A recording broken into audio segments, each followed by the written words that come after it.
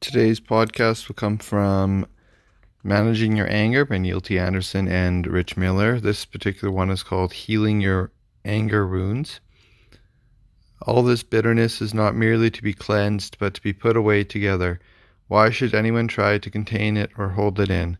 Why keep the beast of anger around so as to have to watch it constantly? It is possible to banish it, to expel it, and drive it off to some mountain place. That is a quote by Chrysostom, circa 395.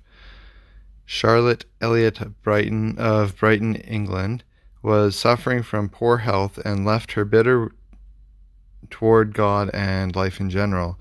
A Swiss minister was having dinner with the Elliott family when Charlotte lost her temper and railed against God and the family in a violent outburst.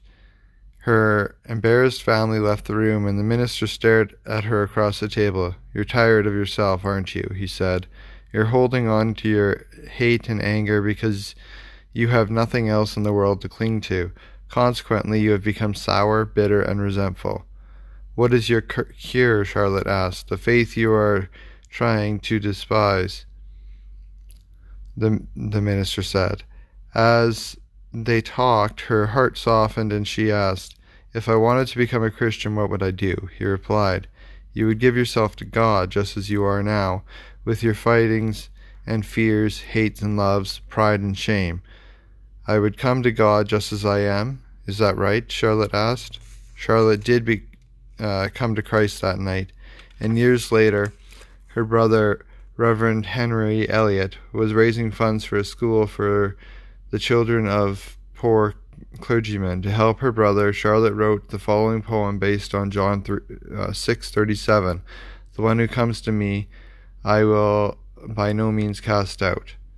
She wrote, "Just as I am, without one plea, but that thy blood was shed for me, and that thou bidst me come to thee. O Lamb of God, I come, I come." This chapter is about making some of the hardest but most life-transforming decisions in your life.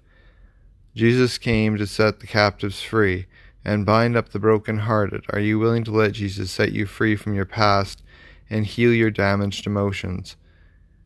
We hope you have already made the biggest decision in your life to trust in Jesus for forgiveness of your sins and to receive the gift of eternal life. If you have, then your soul is in union with God. Every believer is alive and free in Christ, but how many are living that way? All could if we let Him finish the good work He has begun in us. We have previously discussed how to deal with our emotions by managing our thoughts and beliefs on a daily basis. But what about the post-traumas that have left us wounded, bitter, and discouraged? The critic may say, all that has taken care of after the cross. In a sense, that is true, but it is an incomplete statement.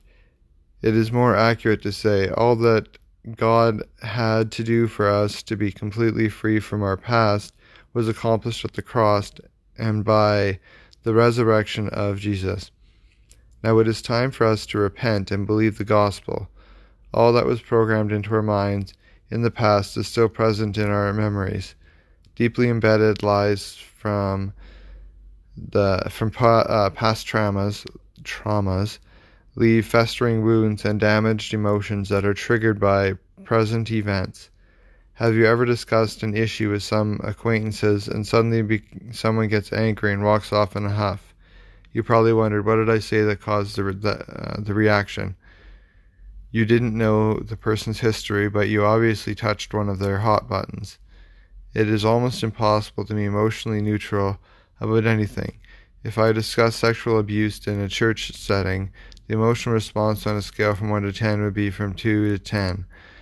It would be 2 if you have never been sexually abused and don't know anybody who has been, but you know it's wrong, so you have some feeling about it. If you had been recently abused sexually, you would be approaching 10 right then, just because we brought up the subject.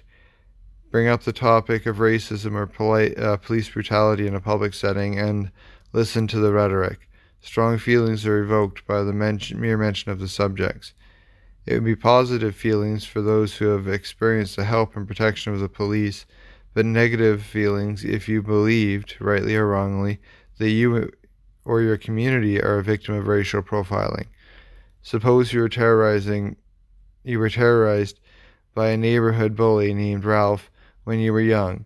You haven't seen the brute in 20 years when a similar-looking stranger introduced himself by saying, "Hi, I'm Ralph." Flashback.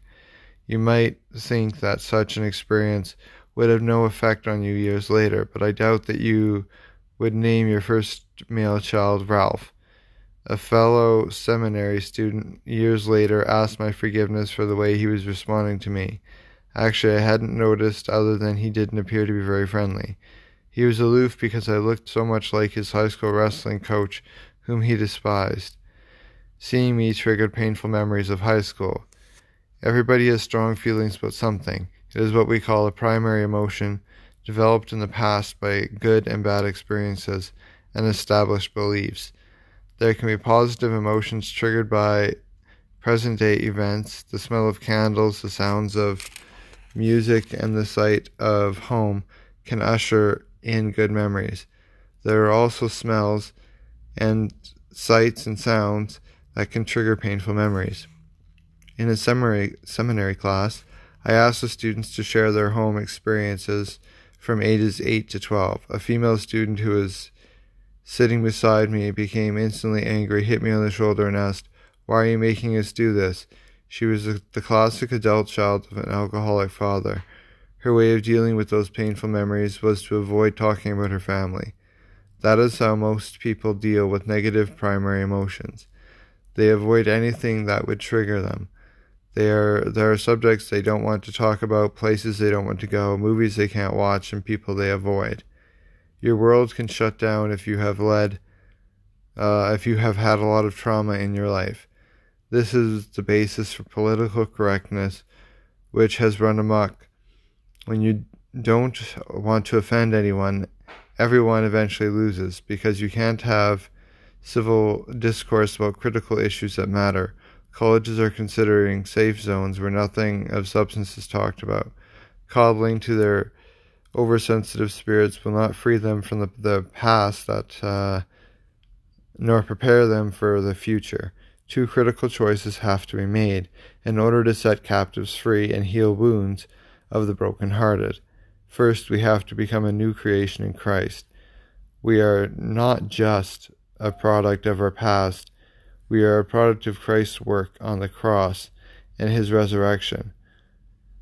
God doesn't fix our past. He sets us free from it. In the past, we processed events as natural people. Now, because of our new identity and position in Christ, we can reprocess them, but not as a victim. A missionary couple was sent home from the field because of a wife's mental and emotional health. They were asked to make an appointment with me before they went home. It was my privilege to help her find her identity and freedom in Christ. Then they went to her parents' very dysfunctional home. While there, they discovered that her father was carrying on a homosexual affair. After a disastrous visit, they made an appointment to see me. "What should we do?" they asked. "We don't know if he has AIDS or even if Mom knows about his affair." When they finished their story, I said, "Let's put this in perspective. First, aren't you glad that you discovered that about your father after you resolved your personal and spiritual conflicts this summer?" She said, "If I had gone straight home to that mess, I would not have been able to handle it." I continued, "Knowing that about your father, what does that do to your heritage?" She started to answer, and then a smile broke on her face, and she said, "Nothing, I'm a child of God."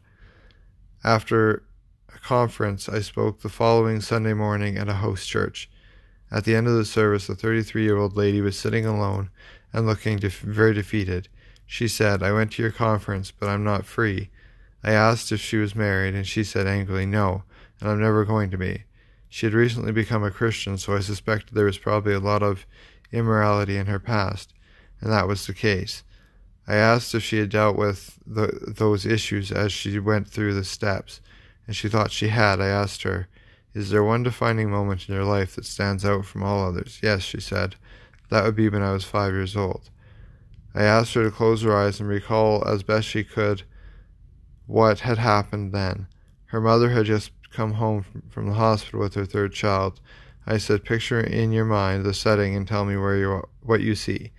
She saw her mom holding her younger brother and her dad cursing and yelling as he walked out of their lives.